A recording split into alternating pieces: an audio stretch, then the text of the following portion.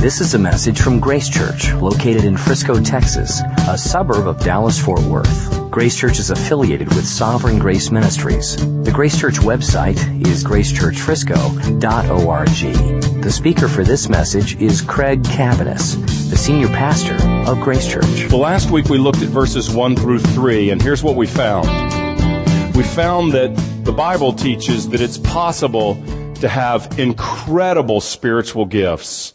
I mean, like speaking a heavenly language, or having enough faith to move a mountain, or to understand all mysteries. It's possible to have an incredible spiritual gift, but not be loving. And so we're nothing.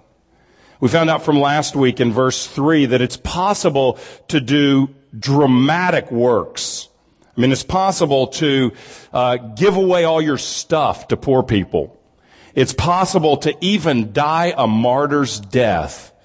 And yet, if it's not motivated by love, it is nothing. And so what we found out was that love really is the barometer of our spirituality. We can have spiritual experiences. We can talk with spiritual lingo. We can use all the right terminology and such. But if we don't have love, it's meaningless. It's the barometer of our godliness.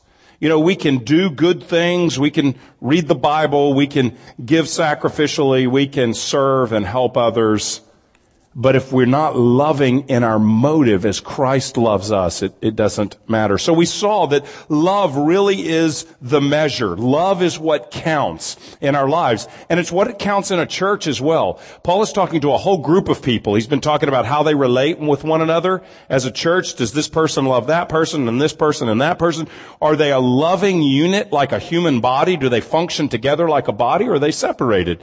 And so love is really the measure for the church as well. We think of all kinds of external things that we evaluate churches by. How big is it? What programs do they have? Who's their leader? All these kinds of things. But it seems like in the Bible, love is the primary way that we evaluate a church that preaches sound doctrine. Obviously, the church needs to believe and teach the Bible. But having said that, then it's love and how we walk that out that really counts. And so in the passage we're looking at today, starting in verse 4, love is patient and kind. What we have here is a description of love. It's not really a definition, but it's a description of love. And what Paul does is he takes love and he describes it using personification. Shout out to my 8th grade English teacher there. I was listening. Personification, which is to take an inanimate object or a concept or an idea and make it human-like. So he describes how love would act, how love would behave, what love would do, what love wouldn't do. He's treating love like a person. And he's saying that love's not just an idea, but it's an action. All of these in the original text are verbs. And so he's talking about active ways that love is expressed.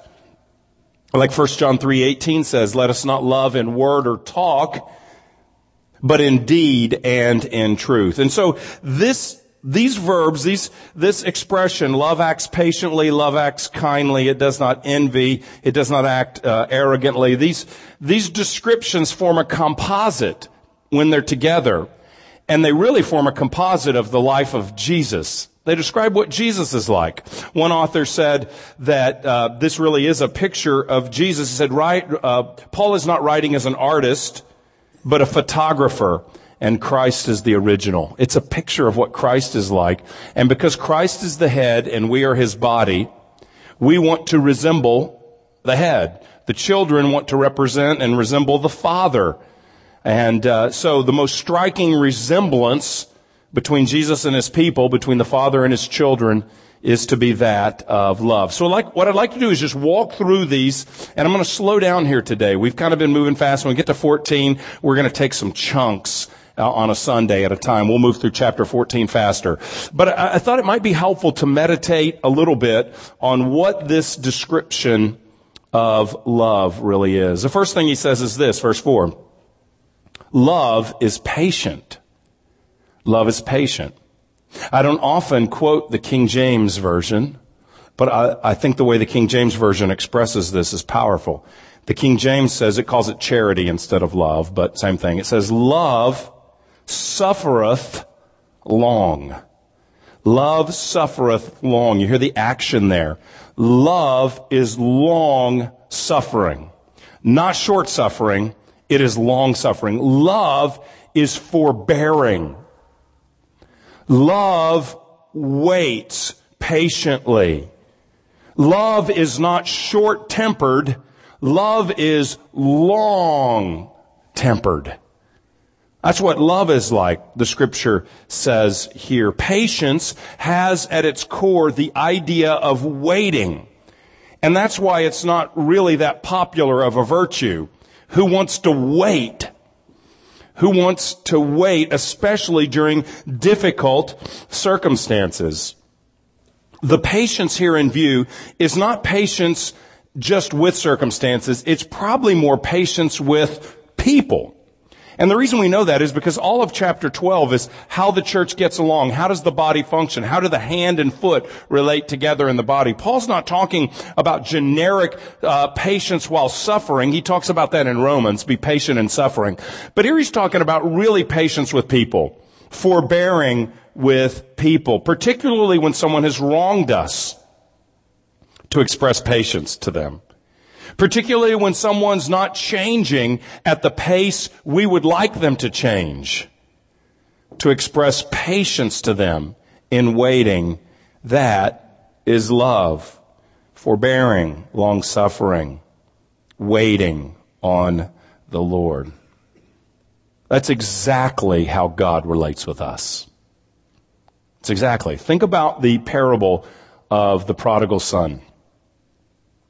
The son runs off, disgraces the father, disrespects the father, goes and turns from everything that he had learned growing up that would honor the Lord, and lives a entirely different lifestyle, blowing his inheritance in sinful pursuits. And the picture in that parable that Jesus tells is when the son comes to his senses and he is coming back home, there's this picture of the father out in front waiting on his son to come home. The patient love of the father. Patience towards those who are doing the wrong thing. That's love. Extended as God has extended it to us. God has been gracious with us. God has been long-suffering with us. Why? Because God loves us. The reason God has put up with so much stuff from us is because that is a function of His love for us. That love is patient. It's long-suffering. He forbears with us, and He calls us, having been long-suffering with us, having been patient with us, He calls us to then turn and treat others with the same love He's extended to us. So He's not just saying, grit your teeth and put up with a lot of junk. He's saying, think about how God in His love has been patient. And then turn and act towards others with that same kind of patience. So if you're married, patience with your spouse who's doing the same thing over again, who's not changing on the timetable that you would like them to change. Just consider the perfect Father in heaven. We didn't change on His timetable, which was perfection now. None of us changed on that timetable, and yet He loved us and is patient with us. Your child, patience with our children if you have kids, patience with your friends, patience with your 2-year-old, patience with your teenager, patience with your parents who are not perfect, patience with your extended family, patience with those in your small group, patient with those in the church. Patience comes into play when we interact with people we're different than, for sure. People who have different gifts, different ideas, different preferences in the church. We're called to walk together in unity, but that will require extending patience to people that are different than me. And one of the things we find out when we extend patience is sometimes it's not the other person that's wrong. Sometimes it's me. Sometimes I'm being patient, waiting for another person to change, and you know what happens? God changes me in that process. If we don't stick around long enough, and if we don't have relationships meaningful enough that we are called to extend patience to people, then we will never get to express love to people like God has expressed to us. Sometimes people just bounce around church to church, just sitting in a meeting and leaving. And if you're new here, and maybe you're bouncing and trying to find a place, I'm not criticizing you. We're really glad that you're here. And pray that you will land somewhere, that God will call you where He wants you to be in a church.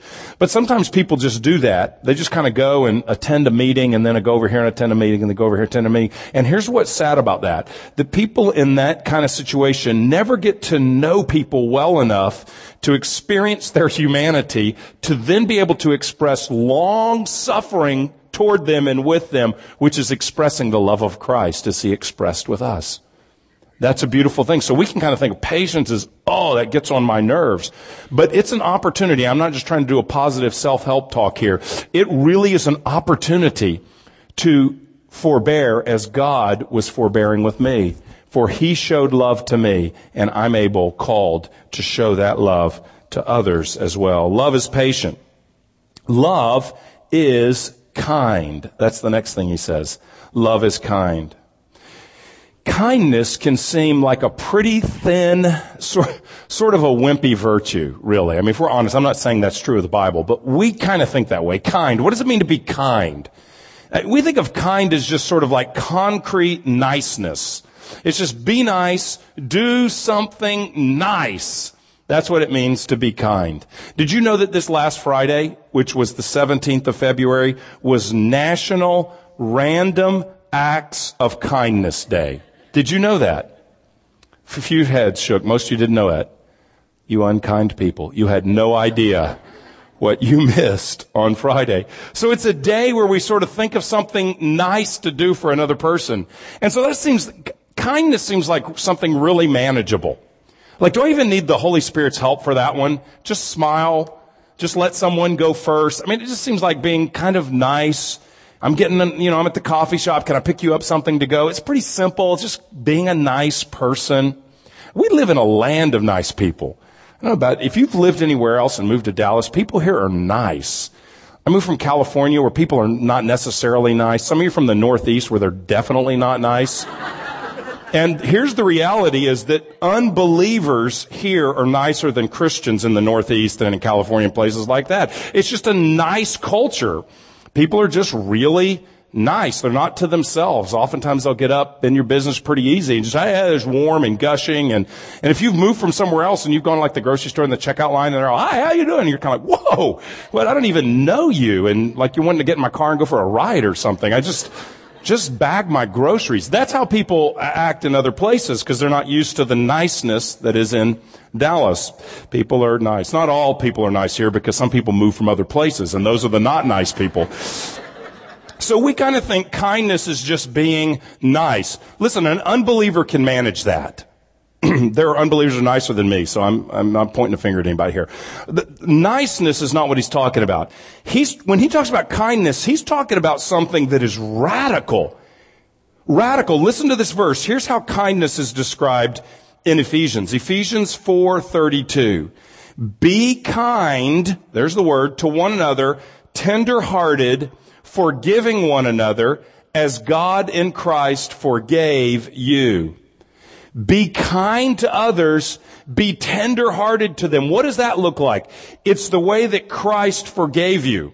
How did Christ forgive me? He gave His life for me. He was kind to me by dying as my substitute. He was kind for me as dying in my place. He was kind for me by giving His very life to forgive me, showering me with love that cost everything. That's kindness. Kindness is salvation in the Bible, the loving kindness of God expressed to us. He forgave us at the ultimate cost. So to show kindness to someone means that I relate to them as God related to me. It may mean letting them go first. It may mean picking them up something at the store as a nice gesture. It may mean being friendly. It may mean being thoughtful. Those can all be expressions, but it's rooted in a sacrificial type of love that Jesus showed to us. And He loves it when we take that love and demonstrate it to others.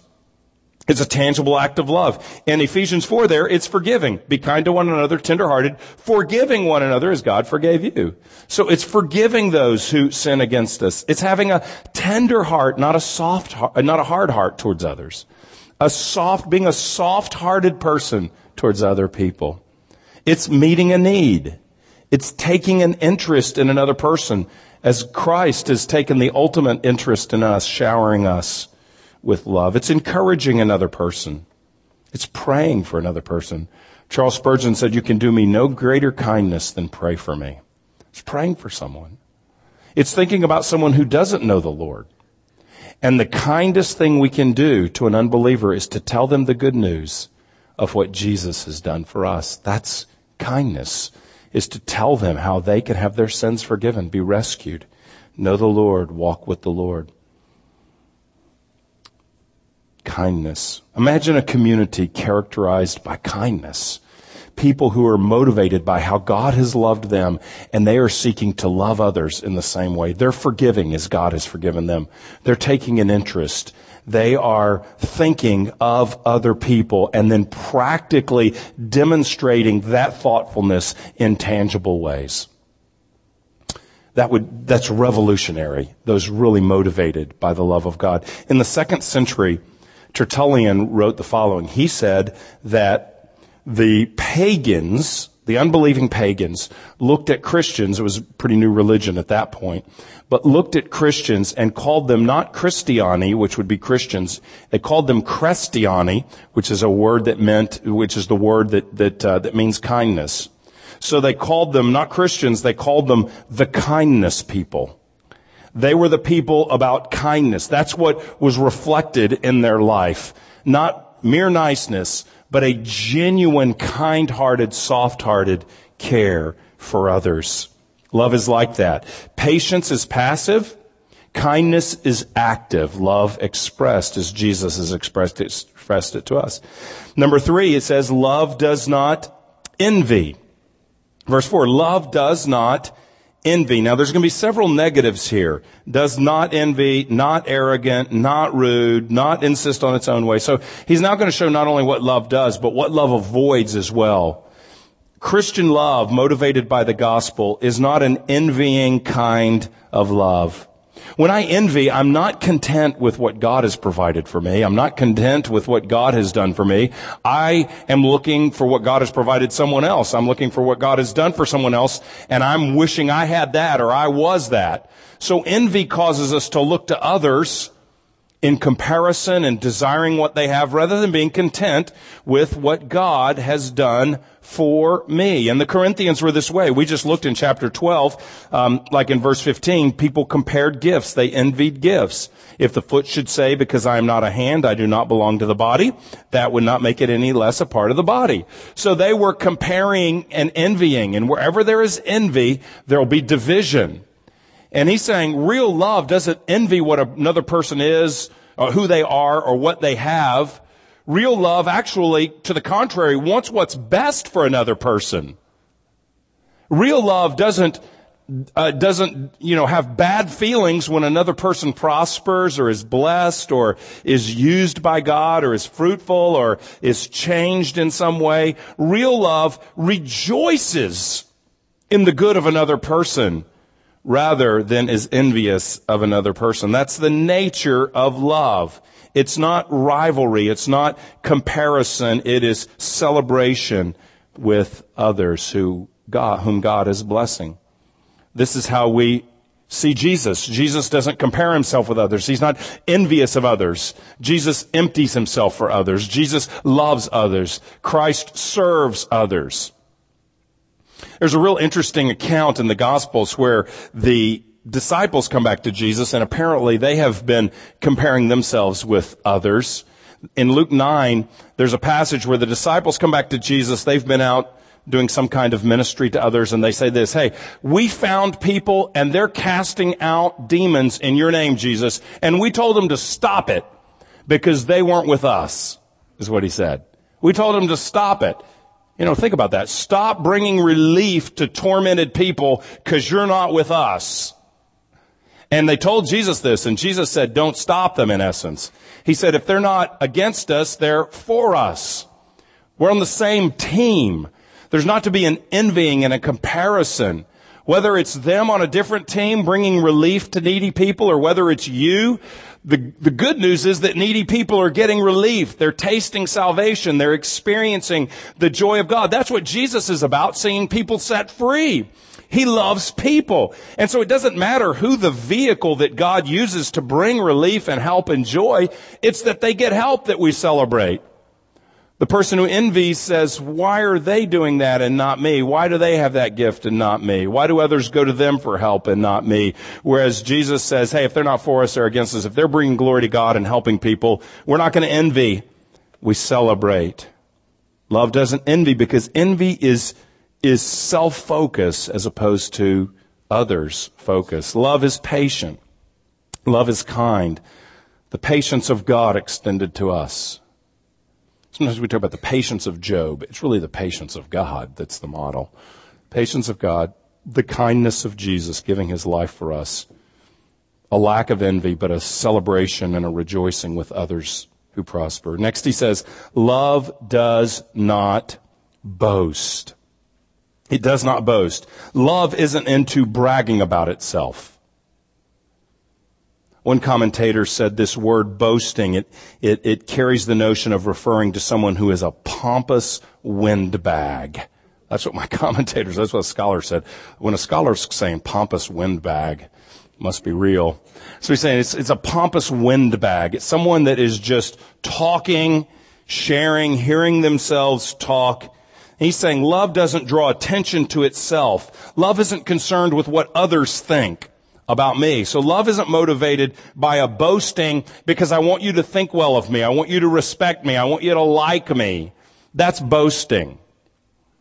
That's boasting. That's announcing in brash terms or in subtle terms good things about me, comparing myself to others, looking down upon others. That can be a boasting. Putting myself forward by putting others down. That's boasting. Dropping in what I've done or who I know. That can be boasting. Letting you know how great my life is to inspire your envy or something. That is boasting. Boasting, it's putting ourselves forward. Listen, if we obeyed this commandment perfectly, if all boasting went away, I am convinced that Facebook and Twitter would be gone. Because that's a significant, and I'm on Twitter, I don't do Facebook, but I am on Twitter, so I'm not throwing rocks at people. I'm talking to myself here as well. How much of life that is displayed for everyone to see is a subtle thought of, look what I'm doing that you're not doing.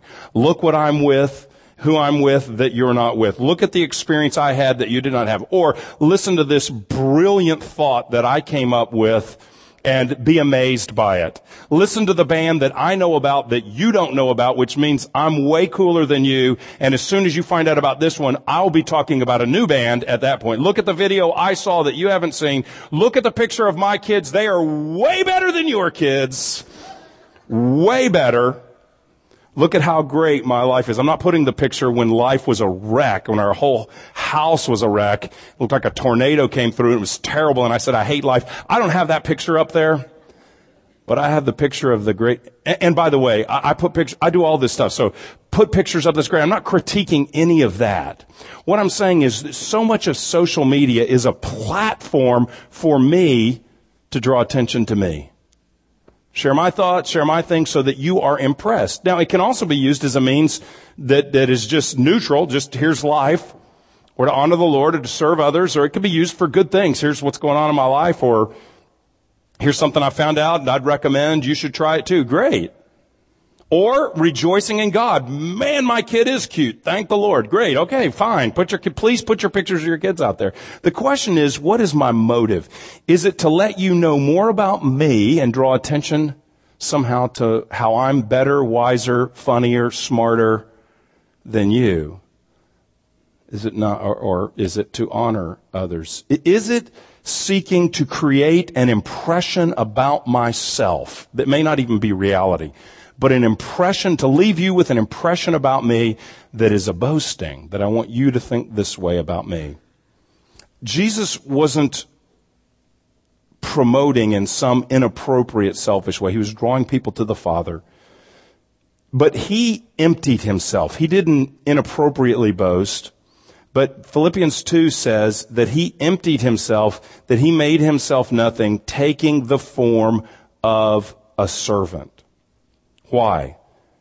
Because he loved others. Jesus came emptying himself because he loved us. That's the motive. It's not boasting is bad. It's boasting is not love.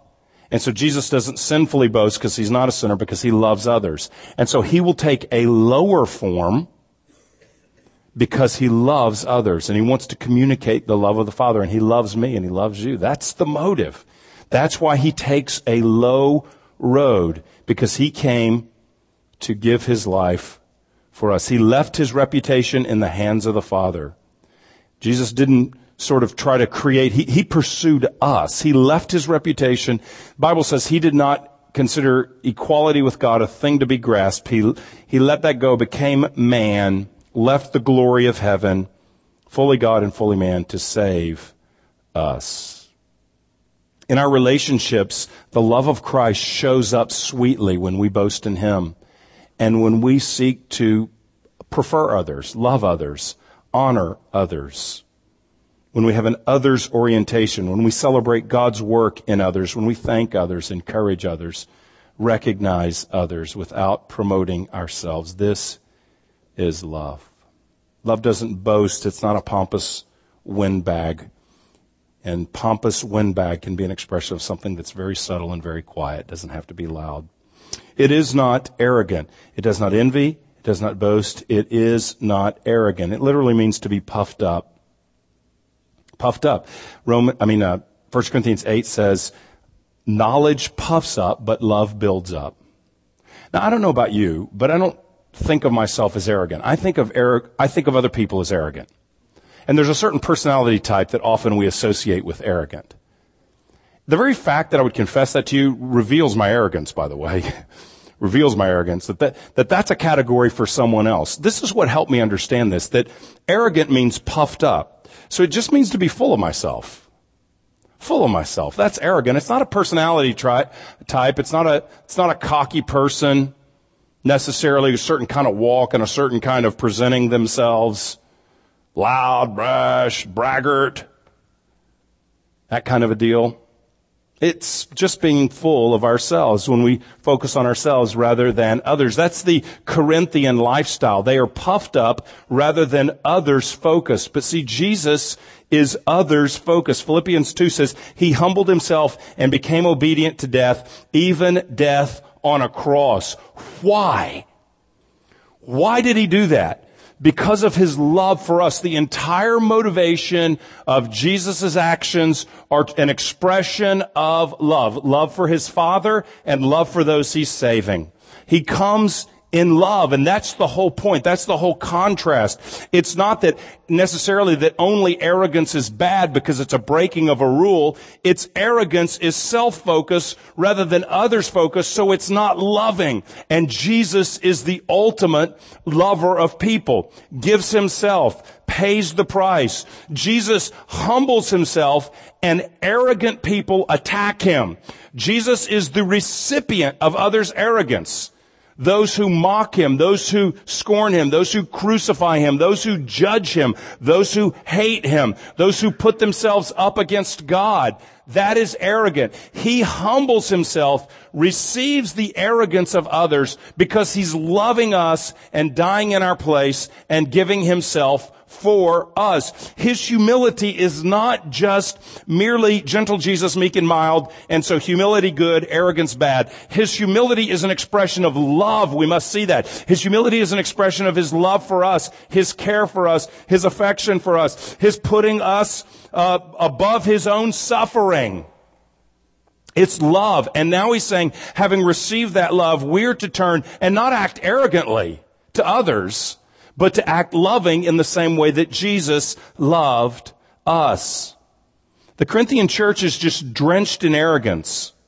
And so they are divided. Paul has to say to them in chapter 4, what do you have that you did not receive? You guys are boasting about so much stuff in Corinth. Paul just says, okay, name one thing you have that wasn't given to you. And that just kind of cuts to the chase. Not my salvation, not anything. I don't have breath in my lungs if it's not for God. He's speaking to them to wake up and see what God has done for them. It's not arrogant. Verse in chapter 12, he talks about the eye can't say to the hand, I have no need of you. That's arrogant. When one gift in the church, especially a prominent gift, especially a prominent person, especially a well-known person in the life of the church, cannot say to another person they are not needed. Or a person who's very involved in the church couldn't say that to a newer person that may not be, that's new, that's not in the life of the church yet or something like that. That's arrogance. Love says, I need you in the biblical way. I need you. You need me. We need one another. That's love. That's love. And lastly, we'll wrap up on this one today and we'll finish this next week. But love is not rude. It's patient, kind, does not envy or boast. It is not arrogant. Love is not rude. Rude means to act shamefully, to act disgracefully. I don't think Paul has in mind here, the Corinthians got together for dinner and somebody let a burp slip out and whoa, let's get a verse on that one. I wouldn't recommend that at the community group dinner. But hey, if it happens, it happens. But I don't think that's what he has in mind here. This is what I think he has in mind. Look back at chapter 11. Listen to the Corinthians' Lord's Supper. They did their Lord's Supper around a meal. And this is what he says, 11:20. When you come together, it is not the Lord's Supper. It is not the Lord's Supper that you eat. For in eating, each one goes ahead and with his own meal. One goes hungry, another gets drunk. What? Do you not have houses to eat and drink in? Or do you despise the church of God and humiliate those who have nothing? What shall I say to you? Shall I commend you in this? No, I will not. So here's what's happening. They're coming together. Some people are wealthy, some aren't, and they don't have like a potluck or whatever you want to call it where everybody shares. Those who have food, they eat. They go ahead and eat. And then people come and they're hungry. You don't have anything to eat. And Paul says that's despising the church, that you wouldn't share with folks who don't have enough to provide for food. And then some are drinking too much and actually getting drunk. And so there's just not a care for other people. There's a feast and drunkenness for some people, and some don't have anything to eat. And Paul that's rude. Why? Because they're not thinking about others in that. They're not communicating honor, care, and respect, especially to the most vulnerable, those who can't provide for their own food. Those are the folks that Paul says in chapter 12, it's the weaker members that should be given special honor. They should be eating first, probably. They should be cared for first, but they are being excluded. See, in the Corinthians, the haves are not treating the have-nots kindly, and that's rude. The people with prominent gifts, which they thought tongues was the prominent gift, they're probably looking down on others because the hand doesn't need the foot. So whatever the gifts are, every church can come up with their own, this is the gift. So whatever the gifts are, those people are looking down on people that don't have it. And so there's certain marginalized people. And so they're not treated with the same respect. Probably everybody likes the rich people. Oh, they're great. Everybody likes the guy who can speak in tongues or whatever the other gifts are, the prominent gifts in that church. But there's other people that are being marginalized. And here's how Jesus was. Jesus interacted with marginalized people. Tax collectors who were hated, they weren't marginalized because they were poor. They were rich, but they got rich off their own people, and so they were hated. Prostitutes, the poor, those who suffered illnesses, the blind, the lame, those who were marginalized because they had leprosy or something like that. They couldn't interact with others. Children who were better seen and not heard in that culture. And here's what Jesus does. When there are people that are marginal in the community, he doesn't treat them rudely. He runs to them. He gravitates to them. So the disciples are saying, hey, we don't have time for the kids. Get the kids on out of here. This is Son of God here, God in the flesh. And Jesus says, I'd like to see the kids. Bring them to me. Puts them on his lap, blesses them. Jesus eats with sinners and tax collectors. Jesus goes to Zacchaeus' house and has a celebration with all the tax collectors.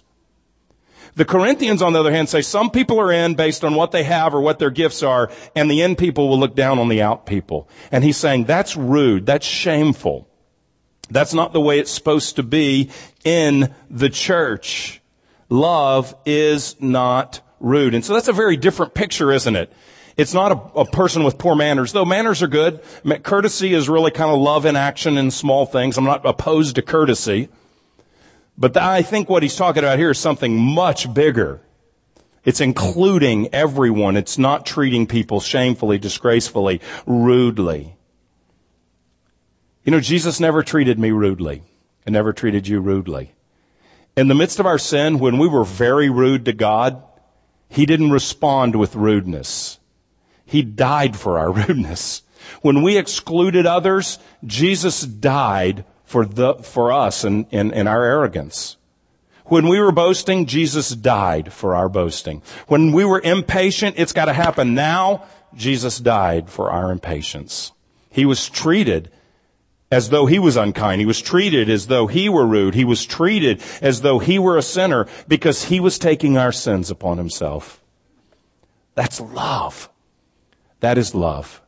It's not only love that he acted this way, that he was patient, he was kind, he did not envy. It's not only love that he acted this way, but it's love that he died for those who don't act this way so that he can change us into those who increasingly do act this way.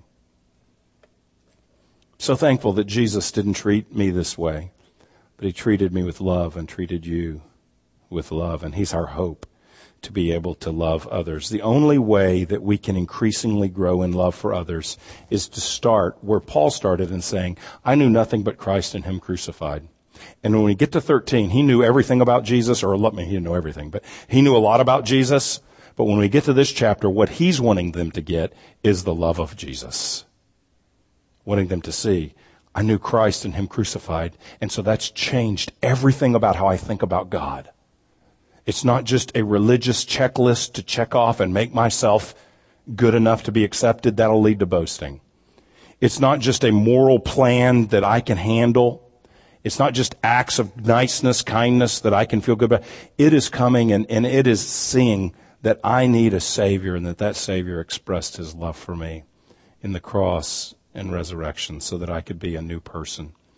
This kind of heart of love happens as we know Jesus more, as we encounter him in the Scripture, as his Spirit changes our hearts.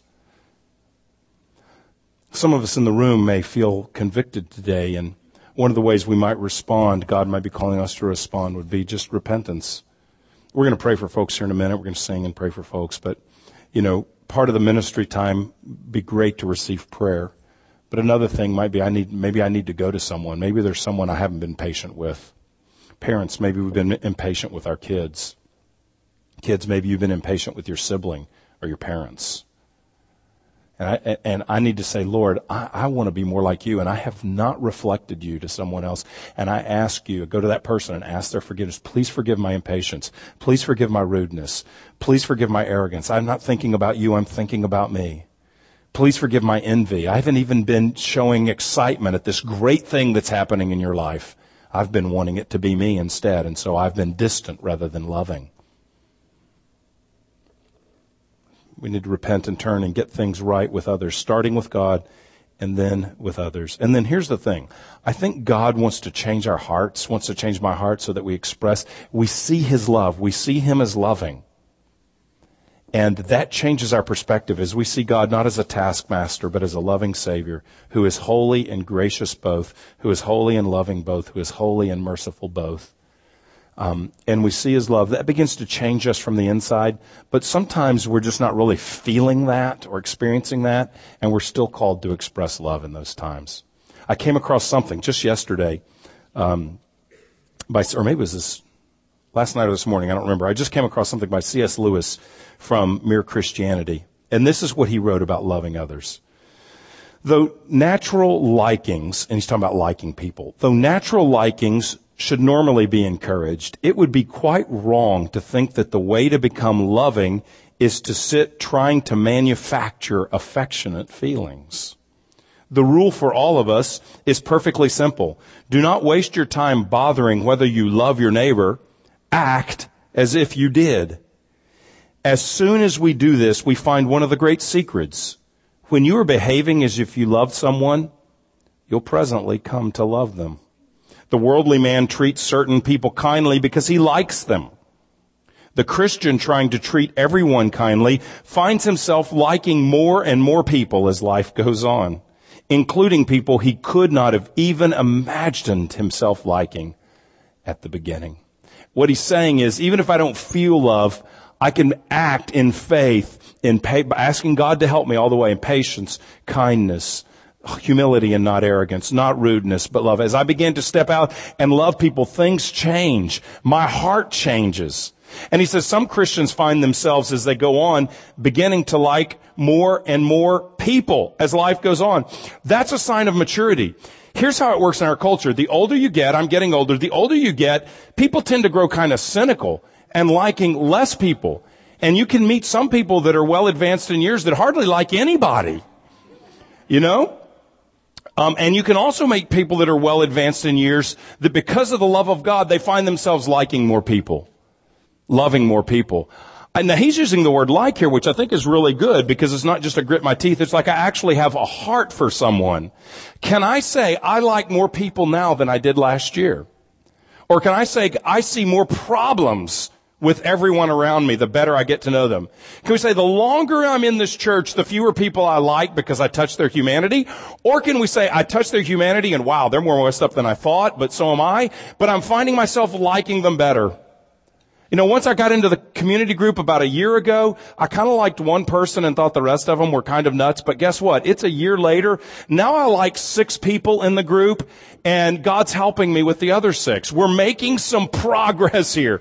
God is turning my heart, and now I'm sitting down with dinner with someone. I'm getting together with them thinking, wow, 2 years ago I can't even imagine this. Now God's knitting our hearts together, and we want to be together, and it's an amazing thing. That starts by taking a step of faith and expressing the love of God to another person. And we may find that as we step out in faith, looking to the Lord with a repentant heart, thanking God for His love for us, trying to grow in our understanding of His love for us, and taking steps, we might just find that He changes us as we walk along the way, as we love one another. May God help us to know His love first and foremost. And as that love floods our lives, may we turn and treat others the same way. Let's pray. God, we thank you as we close this session, this sermon, this worship gathering. We thank you for the love that you have shown us, Lord. It's an amazing love that we have experienced in Jesus Christ. Your gospel is overwhelming. Your goodness and your love is beyond our understanding. It's beyond our description. And today, Lord, we just want to communicate how grateful we are. We pray that you would open our eyes more and more to your love. We pray that you would fill our hearts more and more with your love. And we pray we would turn in love to other people. Lord, we also pray that even where we don't feel love, we pray that we could take steps of faith to forgive others, to care for others, to take an interest in others, to ask questions of others, to prefer others, and that as we do, we would find you changing our heart as we walk along in faith. You've been listening to a message from Grace Church. For more information, visit www.gracechurchfrisco.org.